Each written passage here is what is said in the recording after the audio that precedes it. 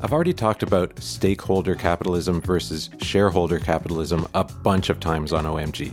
Have a listen to episodes 5, 31, 48, 52, 56, etc. So I've already established pretty clearly that I believe organizations can and should make decisions that take into consideration the interests of a broad range of stakeholders, not just shareholders. So in the assessment of whether shareholder value and good governance are the same thing, that's my stance.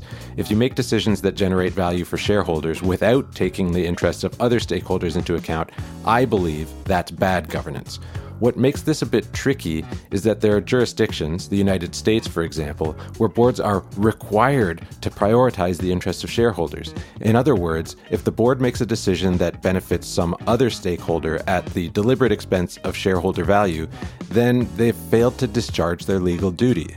I encourage organizations in the US to remember two things.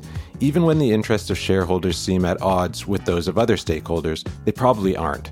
If you take time to generate multiple options and examine them through different lenses and different time horizons, there's almost always a path that benefits shareholders and, say, the environment. The other thing to consider is this. What if the rules are bad? And I'm not saying they are.